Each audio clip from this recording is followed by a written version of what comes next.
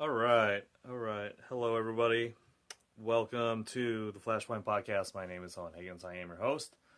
And today I am joined by newly minted Rolling Stone political reporter Nikki McCann Ramirez. Nikki has been on the show a number of times. Back when she was with Media Matters and was doing kind of more, I think, targeted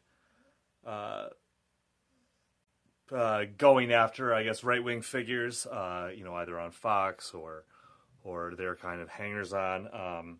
So definitely psyched to have Nikki back on. We're going to be talking about Roe and, the end of Roe and kind of about the court in general. Let's just get started, I guess. I do want to begin here I guess we'll do like a little bit of a once over as to what's happening. Obviously, everyone knows that Roe was struck down on Friday, and the response so far has been pretty disheartening, especially on the part of Democrats who have kind of sold themselves as the abortion rights, women's rights party for so long. And now we have kind of seen that they are not really coming through with that. I talked to a number of people over the weekend on Sunday about what they thought. The reactions were not necessarily great. Let's start here by listening to this young woman who was asked at outside the Supreme Court. She was protesting, and she was asked by MSNBC, an MSNBC reporter here, kind of like what she thought about the political response. So we'll listen to that, and then we'll listen to something that Kamala Harris said, and then we'll start talking to Nikki. So first, here's the protester. For abortion rights. Thank you guys so much for joining us. Appreciate it.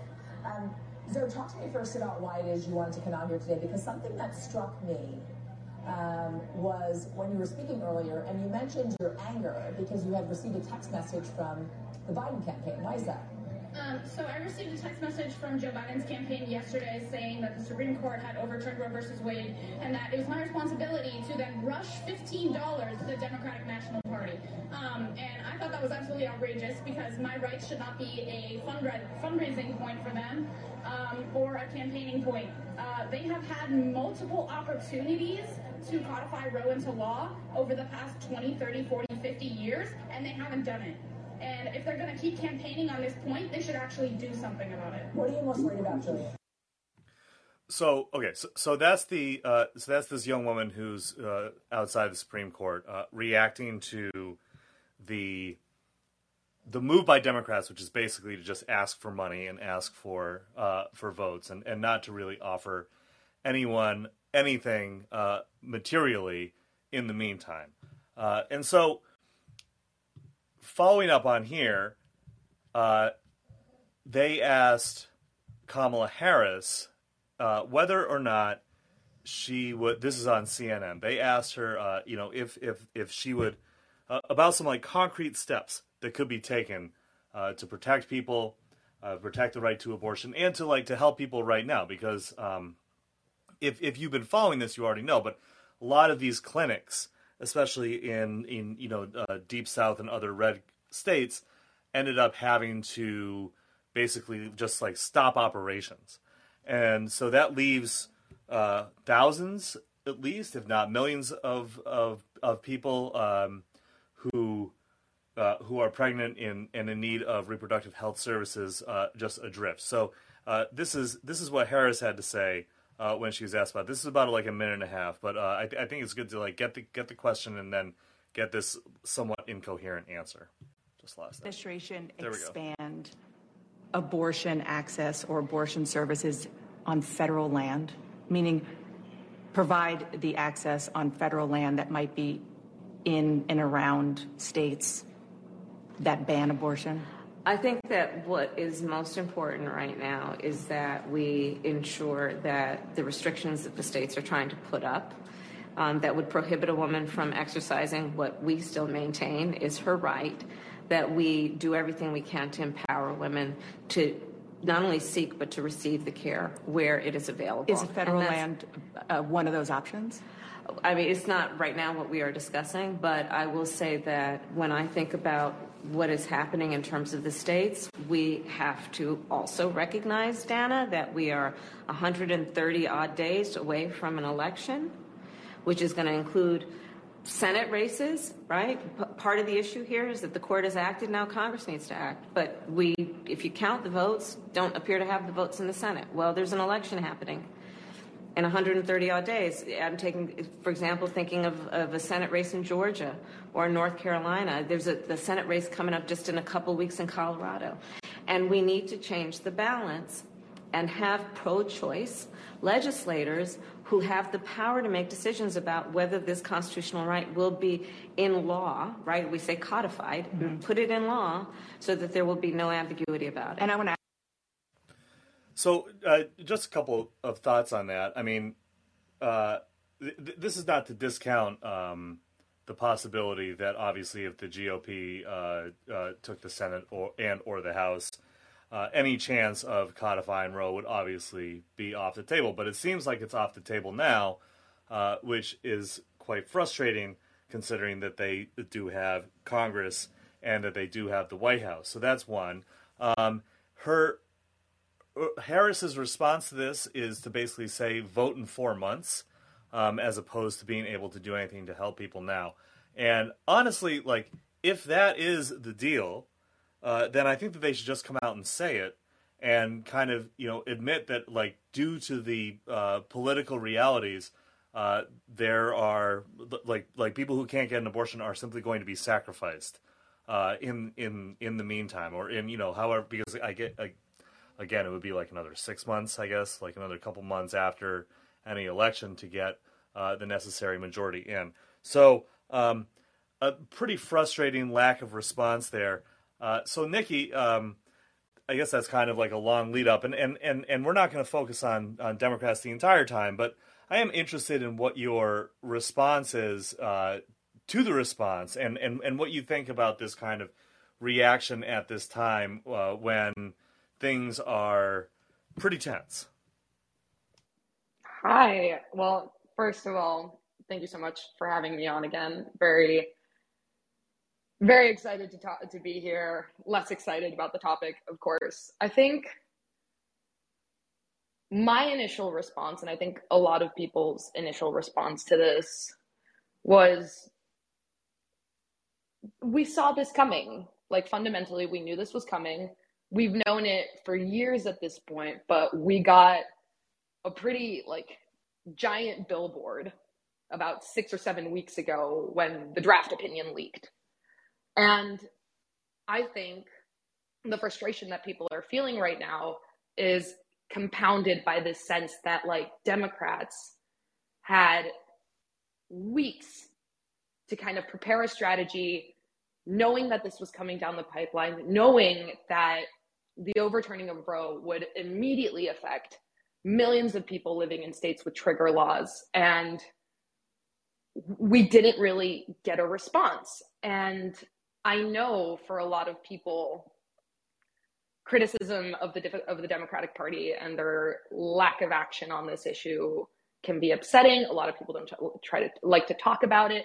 And in a lot of ways, I think it's understandable. We have limited options within the two-party system. And I think a lot of people truly want to believe that we live in a representative system of government where if we, play by the rules and trust these institutions to act in our best interests, we will get the results that we want. But when one party, the Republican Party, is actively trying to break those systems to secure minority rule, and the other party repeatedly shows itself to be incapable of formulating a robust response to that attack, that merits criticism, and it merits asking questions of leadership. And if you believe in a system of representative government, then you need to believe that no one is entitled to a seat in government. And if your elected representatives are failing to represent you, it is perfectly okay to make them fear for their seats, to make them realize that there are people out there who will represent their constituents better, who more closely align to what their constituents want and need. And I think Kamala's soundbite, where she says it's not right now what we are discussing. You know, the idea of providing abortion access on federal land, maybe like I know there's discussions about like expanding the courts, things like that. The Democratic Party isn't really telling us what they're discussing. And if their reality for them is that we can't do anything legislatively until November, until we know whether or not we will have continued power in the legislature, there are still other things that the Democratic Party could have done to start addressing the on-the-ground needs of people who would lose access to reproductive health care. Even if they had just come out when this happened with a strategy for prosecutors and DAs and state legislatures on this is a national strategy for how we're going to protect women and providers against the threat of criminalization. We're going to protect the rights of people to cross state lines into, you know, states where abortion access is still protected. Even if they had come out with a national directive, which they had the time to prepare, to say, this is what we can do in this moment to start helping people retain access to their reproductive health care, that would have been something. And again, I can't blame anyone for being frustrated with the response, because knowing that this was coming down the pipeline, knowing that this leak, or knowing with the leak that this was going to happen sometime in June, it really felt like there wasn't any move made to start preparing a national strategy for what to do once this decision came down the line. Yeah, and it does seem that like their sole response is to essentially say, you know, give us money and vote for us in the future. And I think that, I mean, that's like a bad response at any time. It's particularly, I think, as you're saying, like it's a particularly bad response when you've had like this lead time, like you said, 6-7 weeks of lead time to prepare, knowing what's coming, knowing you know, like what the consequences are going to be. I mean, like the trigger law stuff is like, that was not a secret, right? Like everyone knew that was going to happen. Like that's those laws have been on the books for a long time. So what is possibly like the excuse at this point to simply come out and say, hey, you know, just vote for us and things will eventually maybe be okay. I mean, it's also like if they're not going to entertain blowing up the filibuster, what they're essentially saying is that you need to like deliver 9 to 10 seats, which is functionally impossible, especially considering the way the voting rights have just been completely gutted. And again, that's another thing. Like they have a trifecta, they could have done something about that. They haven't. So it's this kind of like constant like churn, I feel like, where they have had all of these opportunities to solve these problems, and they haven't, and now they're blaming the voters and the public for the fact that they haven't solved the problems. And I think that this is a kind of a constant criticism of the Democratic Party, that they haven't really been able to meet the moment for decades at this point. And especially as you're saying, I mean, like the GOP has made no secret of what they're doing and what they are trying to do, and their kind of specific game plan for the future. They're making it very, very clear right now. Mike Pence coming out saying that he wants a national ban. He's kind of like he's like a good example of maybe like a more mainstream Republican Party.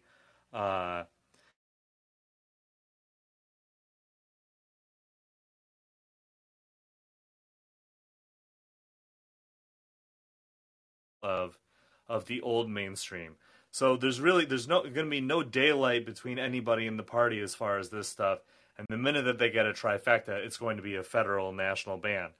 And the lack of urgency about this from the party and from their most fervent supporters is distressing.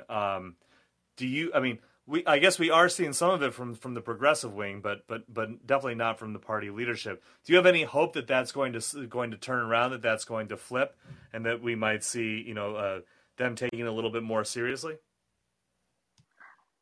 I would hope so, but I wouldn't bet on it. So my thoughts there is that I think for a long time, Democratic leadership and the Democratic Party generally has been so scared of Republican backlash to policymaking and so willing to let Republicans and the GOP define the terms of debate that oftentimes they would rather do nothing than risk losses. And I think, there's a lot of things that they could do to kind of make steps to secure an overturning of the filibuster. I think if the Democratic Party really had, the pants to do things, they would start threatening to primary Manchin and Sinema or investigate Manchin's, at like weird energy deals, but they won't do it. And I think the reality is that Republicans do not give a shit how nicely you play ball or what you're willing to concede. They will still fight as hard as they can to get everything they want. And they will take any concession you give them as a gift, not as a deal. And of course, like Roe versus Wade isn't just about the right to reproduction and reproductive care. It's about the right to decide the quantity and distribution of any children you may or may not have or want to have. And I think it's like watching the Republican reaction to this decision. They're trying to argue that this increases liberty because it returns the decision to the states, which is a little bit of an absurd argument. The people in the more than a dozen states with trigger laws are not more liberated. They have very deliberately had choice taken away from them. And I think it's important to remember here, now that like Republicans and also Democrats in a way are appealing to this idea that there will be robust debate, that voters need to decide this in their states and in national elections. And it's important to remember that there is no debate when the outcome has already been decided. And that outcome includes the very real potential of a federal abortion ban.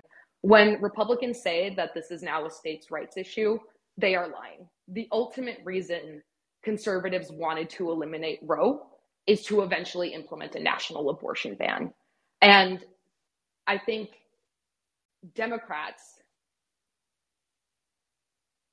like the selling point that if you vote in November, we can secure like a national federal strategy for protecting reproductive rights, protecting the right to access to abortion services. But I also think Democrats very often, and incorrectly in my opinion, leave aside the importance of local elections and local politics. And I think one of my favorite podcasters, he does the Revolutions podcast. He said that direct action is the way you secure change, and don't let anyone tell you otherwise. I think the best thing Democrats can do at the moment, and I think it's what progressives do really well, and often Democrats resist this, is organize directly in their communities, seek more populist campaigns. And until the Democratic Party embraces that kind of strategy, which local organizing is something that Republicans do very well, and it is the mechanism through which they've been able to secure a lot of these victories, leaving aside, what they've done to the courts and what they've done to state electoral systems. I think the biggest pitfall of Democrats right now is their unwillingness to embrace grassroots, populist, progressive organizing. We have seen that Republican lawmakers are very afraid of progressives, very afraid of the popular support that progressives experience. And it's mind-boggling to me how resistant the Democrats have been to that. So I don't know. You would hope that they would embrace what has been proven time and time again to be effective local and statewide campaign practices, but I wouldn't bet on it. And it's a little bit cynical of me, but that's where I am right now. Yeah, definitely, and I think and I see we have a couple callers there. We're just going to chat for a little bit longer, and then we'll start taking calls, guys. So just hang tight, and we'll get to you. Just kind of last thing on the Democratic Party here is that what Nikki's talking about as far as state and local elections, I think, is a really important point. The Democrats basically had for a short period of time, between like I think I'd say 2006 to 2008, they had what was called a 50-state strategy. This was Howard Dean's thing, where they tried to make themselves competitive in every single state and as many districts and counties as possible. And the result of that was that when Obama was elected, he ended up taking, I think it was like Iowa. I believe he took Indiana. I mean, like there were like a number of states that he took that he would not have, I think, taken without this strategy. And then the minute that he became president, he then shuttered.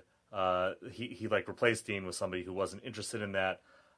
He basically kind of like left the state and local parties to rot. And what we are seeing now is kind of in large part the result of that. But I wanted to like move just off of Democrats here for a couple minutes and just talk, kind of more specifically about the court's ruling and what it says. If you're not familiar, Justice Clarence Thomas wrote a concurrence, so this isn't the majority opinion. This is Thomas's concurring opinion in which he kind of tries to like push things a little bit further. And what he basically says is that not only should the court, obviously strike this down as it did, but it should also start to think about striking down other rights that are not included in the Constitution, including same-sex marriage and the right to contraception. And that is, I think, a real big warning sign coming from the court, that while I think that a lot of the time Thomas will be the more kind of extreme voice on the court, making the case as far as some of these points go, he is somewhat of a bellwether of like what the others are somewhat thinking, and that like for him, Alito, Coney Barrett, Gorsuch, and Kavanaugh, and Roberts also voted to strike down the Mississippi law, although like not so much on Roe, but it was a 6-3 decision. The 6 conservatives and the 3 liberals versus the 3 liberals. That I think indicates also where things are going. So I'd be interested to hear what you think about that, Nikki. And you were talking about like the kind of the ramifications of striking down Roe go far beyond abortion. So I think that it's interesting to think about, like, I guess right now it's interesting to think about it abstractly, because if you start to think about it in material, as far as like material reality, it starts to get really horrifying. But what exactly they're going to do next, what the state and federal Republican Party is going to do next, as far as who is going to be, whose rights are going to be next on the chopping block, what rights are going to be struck down either at the state and federal level. Did you find that as disturbing as I did? Do you think maybe I'm overreacting? I don't know. No, I don't think you're overreacting. Not at all. I think a Supreme Court judge coming out and basically saying that, like, all cases that, established personal rights based on, like, the Due Process Clause and the right to privacy should be reviewed, that is a horrifying prospect. That is, like, a Supreme Court judge, which is one of the most, like, powerful positions you can hold in government, saying that, like, there is no guarantee of personal rights because we as a court can decide to do away with them. And I'm not super keen on, like, the prospect of, I'm not fully decided. Let's say that, on the prospect of, like, holding impeachment hearings or, like, hearings to determine if, Coney Barrett or Kavanaugh lied under oath about, like, their respect for precedent. What I am interested in is revisiting mechanisms through which,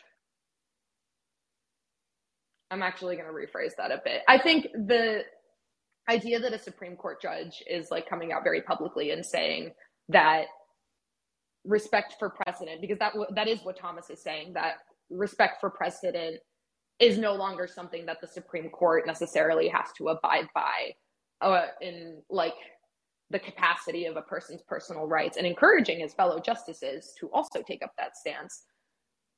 We're already seeing sort of the effects of that, not necessarily directly from the Supreme Court, but state legislatures. I think a very key area where we can observe this sort of rolling back of existing established norms of personal freedom is the like legislative attacks on trans people that are being implemented in certain states. I believe it's Texas that implemented a law that basically said that it's like a bounty hunter type of law where you can whistleblow on parents, healthcare providers, administrative officials that are providing resources, gender affirming resources to trans youth and things like that, where we're already seeing these sorts of attacks on LGBTQ people implemented in states, moving through state governments. And if it gets to the point where these attacks reach the Supreme Court, we already have a justice that has made himself amenable to rolling back those personal rights and to stripping away the consideration of like the right to privacy and the personal freedom that affords people. And that's something that we just cannot abide by. And that's why like Democrats should be heavily considering Supreme Court reform. I think Adam Serwer wrote a really good piece about how the transformation of the Supreme Court in the last decade or so has resulted in the highest court in the land not being a body dedicated to the analysis and implementation of the law based on the law and existing codified precedent. It is a body that exists to find a legal way to implement the social worldview and the cultural worldview of the conservative movement. These weren't people that were, handpicked for their like robust academic and like legislative chops. They were essentially nominated by the Federalist Society because of their amenability to ruling in favor of conservative worldviews. And that's something that it undermines the legitimacy of the court. It undermines the public trust in the court. It makes the court an enforcer of the conservative worldview, not through representative government, but through a system where conservatives can just send kind of pet legislation, pet issues through the courts of the state where those issues are likely to pass legislators, where they'll face the right challenges to make it to the Supreme Court, and then enforce policy through that mechanism, if that makes sense. No, that totally does make sense. I think that's a really that's a really clear way to break it down. I mean, they are trying to legislate through the bench. The very thing that they were that they've been whining about for decades is exactly what they have been planning on doing. It's just a lot of projection there, really. And I think that I think it is important to see it in the context that it should be seen in, as you're saying. I mean, what they are doing is they are trying to push their agenda because they know that their agenda is fundamentally unpopular. This is the same thing that I think we see with the attacks on voting rights and other ways of kind of this minoritarian rule pushing this stuff forward, is that they have been gaming the system for a long time, and now we're seeing it. Yesterday, they just ruled that public school teachers can and coaches and stuff can lead students in prayer now, which is like a huge violation of the separation of church and state. But it doesn't matter because it's about like this kind of mission, this worldview that you're talking about, this social conservative worldview that they're trying to push forward. And I also think that it's worth noting too that Justice Thomas was the dissenter in the decision to not take on this New York Times versus Sullivan case. And so the very, very brief way to break this down is if this had gone through, then it would have been a lot easier to kind of sue people for defamation and to kind of attack courts or to attack the press in that way. In kind of a similar way that we see in the UK, where, in the UK, the ability of the press to write basically whatever they want is extremely curtailed because if somebody is rich and powerful enough, they can just sue to get that stuff dismissed and taken and just either erased from the website or they can sue for millions and millions of dollars. It just makes it very. It makes the incentives to not publish something that is going to upset some rich and powerful person. It incentivizes not doing that, and Justice Thomas wanted to push that one through as well, and so it didn't happen this time, but it feels like stuff like that is going to continue to happen. And there's this EPA case. Have you been following the EPA, the West Virginia one? I've been very loosely following, and also to that point, there's absolutely things that Clarence Thomas does not want published, particularly concerning his wife. Yeah. But no, I have been following the EPA case, and I think beyond just, the issue of like climate change and the ability of like the federal government to regulate climate policy, I think the central issue in that case is that it would completely undermine the federal government's ability. There are possible rulings that could come from this case that would undermine the federal government's ability to delegate powers, to like delegate tasks. And it could, at its most extreme interpretation in this case, result in just a complete restructuring of how like government organizations function. And again, I don't think this was a case that would have really even been taken up 5 or 6 years ago. I think the restructuring of the court is going to have obviously decades long ramifications for the way government functions, in like for the GOP's capacity to reshape institutions in order to better serve them, in order to better serve their like worldview. And I think, I'm not surprised that all this has been happening. It's been happening for decades.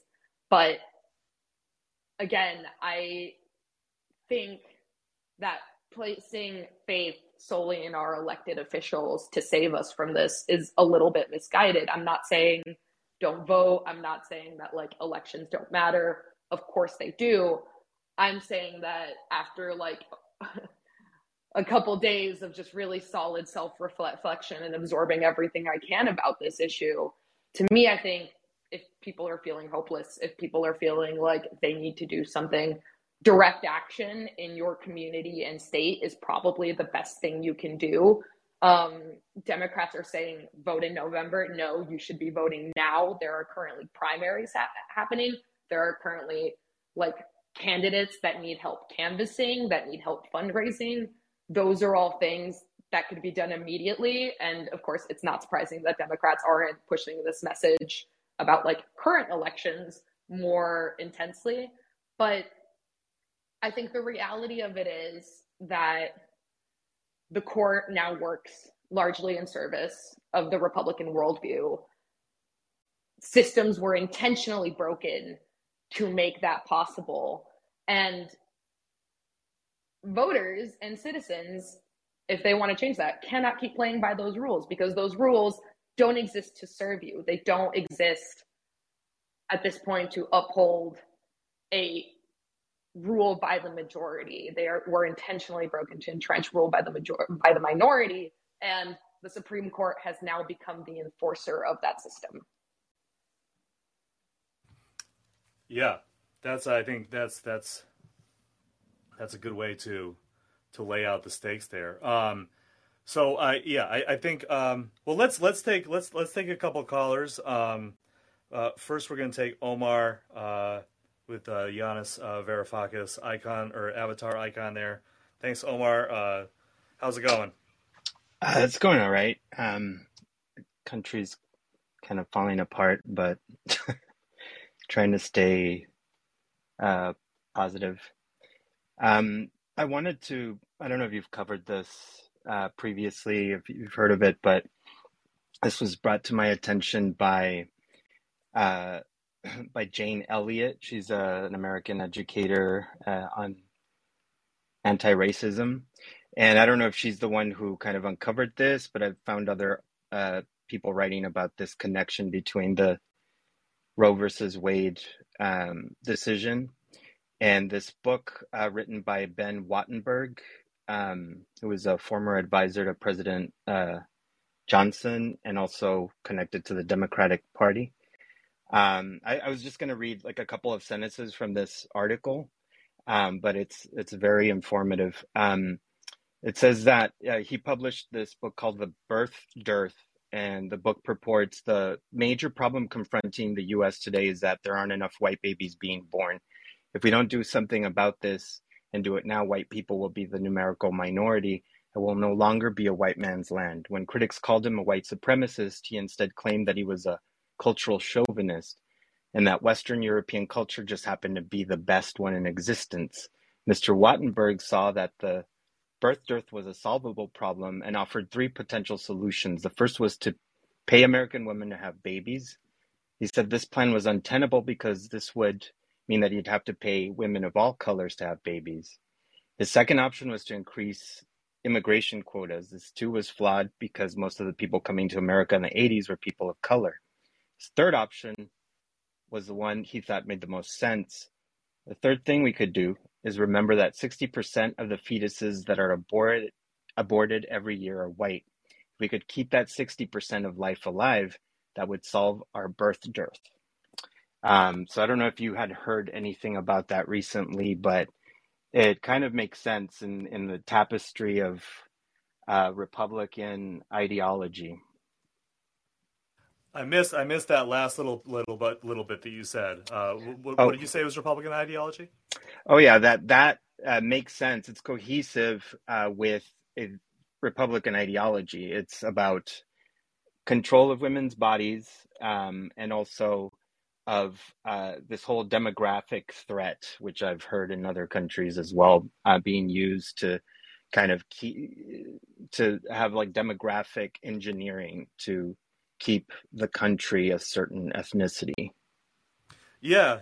I think that's. I mean, that is one of the underlying issues. I think for people who are like, I think that one thing that needs to be remembered, and I know I emphasize this every time, and thanks, Omar. And I emphasize this like every time I talk about it, but I think it is really important to always remember that the evangelical movement in the U.S., the white evangelical right-wing movement, is they directly came out of opposition to integration, not opposition to abortion rights, not opposition to contraception. And it was only in the 70s, after like a decade plus of failing to overturn the Civil Rights Act and kind of seeing like the country and the culture going beyond them, that they then like flipped over to abortion as kind of like their main way to get out the vote. So there's always been a heavy amount of racialized rhetoric around abortion, around the white evangelical movement that really has powered the GOP to its position of minoritarian power now, and so it's not surprising to hear this. And if you could, Omar, if you could actually drop that article link into into the chat, that would be awesome. Nikki, what's your take on hearing those couple lines from that article? No, well, first of all, I completely agree. There are absolutely factions of the right that view abortion as a racialized issue. I like completely agree with what Owen said, and I think he said it perfectly. But I'm going to add on here, and I tweeted about it the other day, that the attack on abortion and reproductive rights is also happening along a renewed wave of laws and instances of criminalization of maternal behavior. That be like, at the most extreme example, investigating and potentially prosecuting women who miscarried on the suspicion that they had illegal abortion, criminalization of women who, use drugs during pregnancy due to addiction or other circumstances, the criminalization of women who, might have potentially harmed their fetus through other reckless behavior, or just behavior that the state thinks may have been caused to damage to the fetus even. There's a lot of things. A really good book on that is Killing the Black Body. If anyone has ever read it, I can't recommend it enough. It's a great history of state-sponsored reproductive violence in the United States. But I think what's important to remember here is that this criminalization will be targeted towards low-income Black women, women of color, Native, Indigenous women. And what we are seeing is the creation of a new system we're seeing the birth of a new system that not only seeks to strip people of their reproductive freedoms, the right to choose when and how many children they have, but also there is a little bit of a void in this country, a huge void in this country, over the protection of maternal rights, over the protection of gestating people about what legal rights they have, what can and can they not be held to account to. And I think a really important conversation that needs to happen alongside this conversation of the protection of abortion rights is the codification of the protection of maternal rights and maternal freedoms. And this includes everything from, the ability to use contraception to the guarantee of, maternity leave. It's a huge spectrum of things that aren't protected in law. And again, we go back to this idea that I think for a lot of people, the conversation around reproductive rights just centers around abortion, but it's so much bigger than that. And I think another thing that Democrats could do, who knows if they will do it, is work on a full court press to codify a lot of these rights into law, because with any attack on personal freedoms, attack on maternal rights, those rights are going to be disproportional. That lack of rights is going to be disproportionately used against women of color and underprivileged women. And that's something, and thank you for bringing this up, that's something that just cannot be left to the wayside. It has to be centered in the conversation. Absolutely. Okay, so let's take Julio next, and then Nathan and Lauren after that. Julio, go ahead. Hello. It just feels like a lot of this conversation seems to revolve around the notion that something might be able to be done for the Democrats, but you mentioned earlier that Obama dissolved his grassroots support, and in the United States we've been watching life expectancy falling, people being immiserated by the debt, medical and student. You see the failure to codify abortion, even though Obama said it was going to be one of his priorities. There's no work on immigration. Hispanic people see the country as treating immigrants and Hispanics generally as third-class citizens. Nothing for blacks either. They're basically being treated as second-class citizens.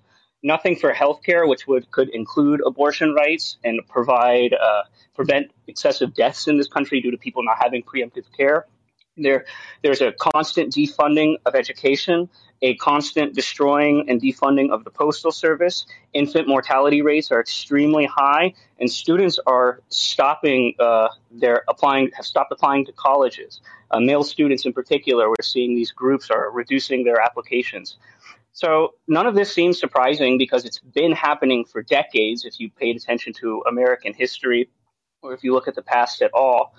And so it seems to me that what's not being discussed here is the notion of the fact that no matter what gets passed on the state level, the Supreme Court seems to have the Supreme Courts at those levels, even at the federal level, have the ability to be anti-democratic. And the Democrats and the Republicans seem to be working hand in hand. I mean, you could see that with the fact that, well, how did the Democrats respond to this? Not by doing anything or helping anyone, but for begging for money and donations. So I just think that it's toxically positive or maybe foolhardy to think that the country works in service of the people at all. It appears to be work in service of capital, and capital appears to have won the fight. And so it appears that the country is just going to be collapsing in on itself. I wouldn't tell people not to, do what they can, especially locally and whatever. But the notion that you're going to vote yourself into a future that is actually one that is desirable, especially for the most vulnerable people that we bring up all the time, I think is silly, because those people, I'm part of those communities, and we look at the United States as a joke. I mean, just like the rest of the world. The country my family comes from has had abortion for forever. It's available on demand. There's a doctor on every corner, and that country's in the middle of a war. Yeah. I mean, I think so. Thanks, Julio. I think that's all. Those are all really good points. I guess that the case for voting so much as it exists is harm reduction at this point. I mean, obviously, without a massive shift, you're not going to find anything that's going to really make much of a difference. But I think that that's really all that it is. What do you think, Nikki? I mean, that's really all that I'm not even particularly making an affirmative case for it. I'm just saying that, that's the only case that really exists, is to say that, maybe there's some possibility of harm reduction. But ultimately, what does that even do? Because I think Julio's completely right with all of that, just that list of horrors that he listed out, right? Like, at what point do you just kind of give up? And I certainly sympathize with that. Yeah, no, I absolutely agree. And particularly on the abortion issue at this point, voting is harm reduction, because there are already women who do not have access to the care that they need, and they are being actively harmed by this decision. But I think it's not necessary. It's not you can give up at any point, and that's entirely a personal decision. But I do think that there's nothing that's going to provide relief for that horror list that Julio provided overnight. But I think the best thing people can do, again, if they are completely disillusioned with our electoral system, which completely understandable, is engage in direct action. If there are services and resources that are lacking in your community and the people around you, I think so much of our conversation is often centered around national politics that we're kind of trained to forget that the areas where we can most directly affect change is in the communities around us. If there are resources that are scarce in your community, if there are areas where you see a need, put yourself on the front lines, volunteer with service providers, volunteer with local schools who need help, donate to organizations involved in direct action. I think the best thing people can do is build up the resources that are lacking in the people directly around them, build up and solve the needs of the people that they can identify face to face, and make those resources so essential in your community and so valued in your community that the thought and the prospect of losing access to those resources and those resources motivates people then to protect them legislatively. I think so much of our politics is centered around this like top level national mindset that we forget, like we've been talking about this entire conversation, that those political issues are actually built from the bottom up, and we see it in polling across a myriad of issues, which polling has its place in the world and it's not the end all be all. But the reality is that when you provide resources and you improve the material conditions of communities, the loss of those resources and attacks on those resources become a political motivator. I think it's easier to motivate people. I don't know. I think that, like, I'm just going to wrap it up because I'm rambling a little bit right now. But I think if you are completely disillusioned by voting and the prospect of like what national politics can do to you, get involved directly in your community. And there are lots of ways to do that. And I think giving up and kind of throwing in the towel only speeds up the collapse. And, you know, we got to consider that that's bad for everyone all around. Yeah, definitely. And again, not to say that there's no sympathy for Julio's point. That snoring in the background is my dog, by the way, in case anybody is picking that up on their headphones. I'm going to jump over Nathan here just to get to Lauren, and then we'll go back to you, Nathan, right after that. But I know that Nikki only has a couple more minutes, and I had been talking to Lauren earlier, so I was hoping that we could just get her in here. Lauren, thanks for calling in. How's it going today? It's going. It's summertime. I'm a happy teacher.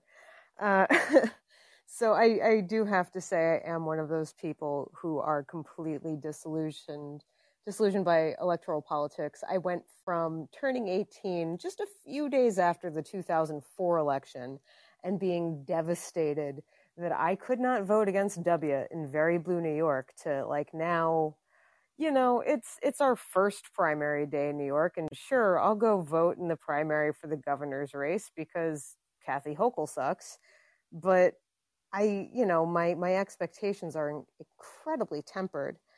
I forgot where I was going from this. I wasn't expecting you to call on me so quickly. So I guess, you know, I could share the story of when I was 17 and I got an abortion, and it was about as easy as it could have been for someone in my position. You know, and here I am today in my mid-30s with, you know, a master's degree under my belt and a career in education ahead of me. And I definitely would not be sitting here where I am today if I'd had to give birth when I was still a child myself. But, you know, that might be another story for another day. I think most relevant right now is for me to plug my Dear Friends documentary. I have a friend who is making a documentary all about maternal mortality rates in Black and Brown communities in the United States, and it's called the Canary Film Project.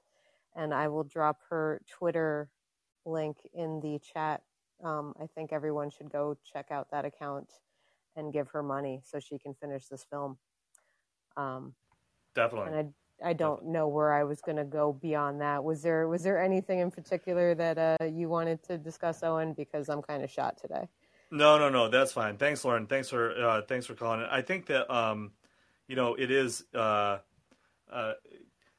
Lauren brings up a really interesting and important point. I think that is, you know, it's not only the people who it's like the people who are going to be affected by this ruling. Like it really like kind of spirals out from the center, right? Like, you know, in Lauren's case, had she not had the opportunity to become a teacher, she wouldn't have been able to have an impact on many children's lives, and that impact then kind of, you know, has its, you know, the ramifications and on and on and on. And I just think it's always important to kind of look at that in the micro way, and then kind of expand out and think about like all of the different material ramifications that these laws can have, and the way that they can affect people way down the line. And I, yeah, like I just think about like what this is going to do to people's lives, and just the way that that'll, keep going, and the ramifications of it. Nikki, what do you think? Oh, that absolutely. Thank you for plugging that, and thank you so much for sharing your story. I think it is vital that women who've experienced abortion and had the freedom to make that choice continue to like speak out about their experience and what they went through. So thank you so much for sharing. I really appreciate it. Cool. So let's take Nathan. Nathan, go ahead. Thanks for calling in. Thank you. Thank you for taking my call. First of all, greetings from Brazil for you and for Nikki. I have a very quick question. As I said on my call in your episode with Cameron about guns, I'm from Brazil, and I'm not gonna pretend that I know everything or anything for that matter about the United States legal system because I'm not even a lawyer. But looking from afar and from a very common sense perspective, it seems to me that the main core of the decisions coming from the United States Supreme Court right now, your Supreme Court, boils down to the guarantee of the state rights. So if that's so, and please correct me if I'm wrong, but if that's so, if that's true, my question is, what is the actual purpose of the United States Supreme Court? What justifies its function and its own existence, given the fact that, as far as you know, every decision, every legal matter that goes to the Supreme Court will quite possibly be turned down to the states, so they can deal with it in its own terms. So, for what the United States Supreme Court exists? That's my question. Got it. So I'm going to give a stab at kind of explaining this. The Supreme Court is kicking down to the states this particular issue because they're holding, like in their ruling, that the federal Constitution does not guarantee a federal right to abortion. And so because there is, in their view, right, because in their view, there is no federal right to abortion, therefore the federal government cannot have a role, and therefore it is up to the states. Again, this is an extremist, radical right-wing court that is interpreting the Constitution in ways that are, well, first of all, they're not very consistent. But with respect to abortion rights in this specific case, they are basically saying because abortion is not mentioned, because they don't find that it is a part of the right to privacy, that therefore there is no federal right to it. And but that is like the point of the court is to figure out like what, like ostensibly, the purpose of the court is to figure out like what is part of the federal government, what can the federal government do, and like what are the limits and the abilities of the federal government. And I realize that that's like a woefully insufficient explanation. Nikki, if you want to take a stab at it too, but I think that like for the purposes of time, like that's kind of how I would say it. Yeah, and I think it's important to mention here that historically, the Supreme Court has granted and protected a lot of rights that are not explicitly mentioned in the Constitution. In this particular instance, and in the instance of, same-sex marriage, contraception, the protection of like consensual same-sex relationships, that all took place under the Due Process Clause, which basically established that people and citizens of the United States have a right to privacy, which guarantees protection from undue interference from the federal government. And I think you're completely right that a decision like this undermines previous decisions outside of abortion made by the Supreme Court under that framework. And as we discussed earlier with Justice Clarence Thomas, saying that, well, basically, if we're going to argue that, something in that isn't mentioned in the Constitution doesn't necessarily like fall under the protection of a due process clause, or I'm not sure, like I didn't read the entire opinion. I read like a couple pages of it that had to do specifically with that, but it does undermine previous decisions, and it does call into question the credibility of the court, the credibility of it as an institution, if, you know, long held decisions, previously established reasoning can just be thrown out for political gain or like because through a political project. So yeah, I think a lot of people are in the, like in the United States and abroad. I am also from Mexico. Our courts work extremely differently. While, you know, the United States has been eroding reproductive rights, Mexico has been building them up in a very different way. And it's been fascinating to watch with like one foot in each country. But what I think a lot of people in the United States and abroad are questioning the legitimacy of a court that now operates in this function, and I think they're entirely justified in doing so. Yeah, definitely. So, Nikki, do you have time for one more caller here before we say bye to you? Yeah, if we can keep it real short, I gotta hop off to watch the surprise January 6th committee hearing. Yeah, exciting times. Exciting okay, cool. times. So Anonymous, thanks for calling in. If you could just keep it pretty short, and then we'll take it from there. Apologies Go ahead. for plugging a different podcast, but it does give a history of quote unquote great replacement theory from 19th century France and how it's affecting even us today. Because, you know, it was called great replacement then. In Charlottesville, they were saying, you know, you will not replace us now. So there's a direct line. Secondly, with regards to the you know, what is the purpose of the court? You know, your Brazilian caller. I mean, essentially at this point, it's to restore, you know, the whole states' rights argument is what's used for justifying the Civil War and the social construct of the antebellum South. So, I mean, I think ultimately that is the unstated purpose of the current construction of the Supreme Court. And lastly, when we talk about voting as harm reduction, we're essentially putting it at the same level as, you know, a methadone program or needle sharing. So not exactly the highest ideals of the founding fathers. That's all I have. Yeah. So thank you. So no argument with any of that. I think the voting as methadone is a great analogy that I may snag at some point. And I'd also agree with that interpretation of what the court's doing. I mean, like, we don't really know like what the end game is. There might not even be like a specific end game. It might just be, you know, like this is just like things are just going to evolve and happen at their own pace, and of course the racial backgrounds as well to that. Like that is maybe like an even like. Nikki, I'll give you a chance to have like a couple final words here, and then kind of just let people know where they can find you now and find your work. Congrats again on the new position, and yeah. Thank you so much. Well, yeah, I just wanted to reiterate that, like, I think if we're going to consider like voting, particularly in this next election, as like ultimately like a harm reduction strategy because people are already being harmed, we also have to consider it as part of a larger long-term project to undo the erosion that the GOP strategy and GOP politicians have done to our institutions, and also the Democratic Party in part.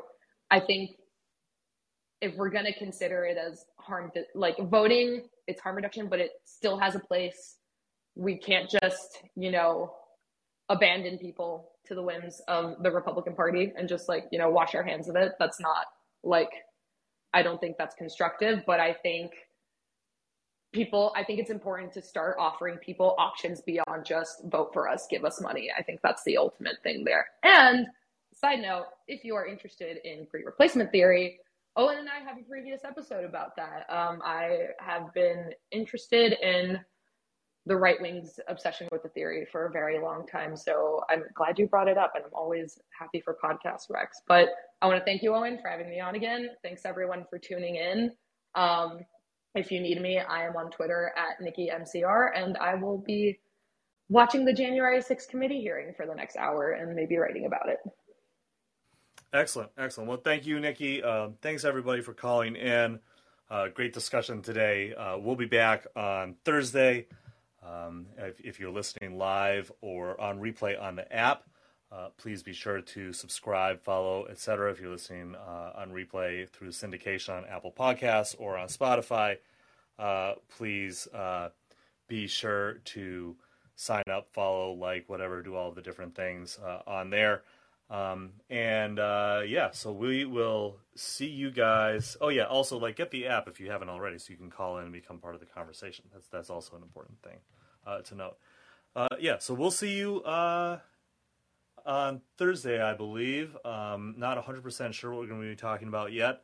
Might be talking about Brazil, might be talking more about Roe, might be talking about this hearing that's coming up. So stay tuned, and we'll talk then. Bye.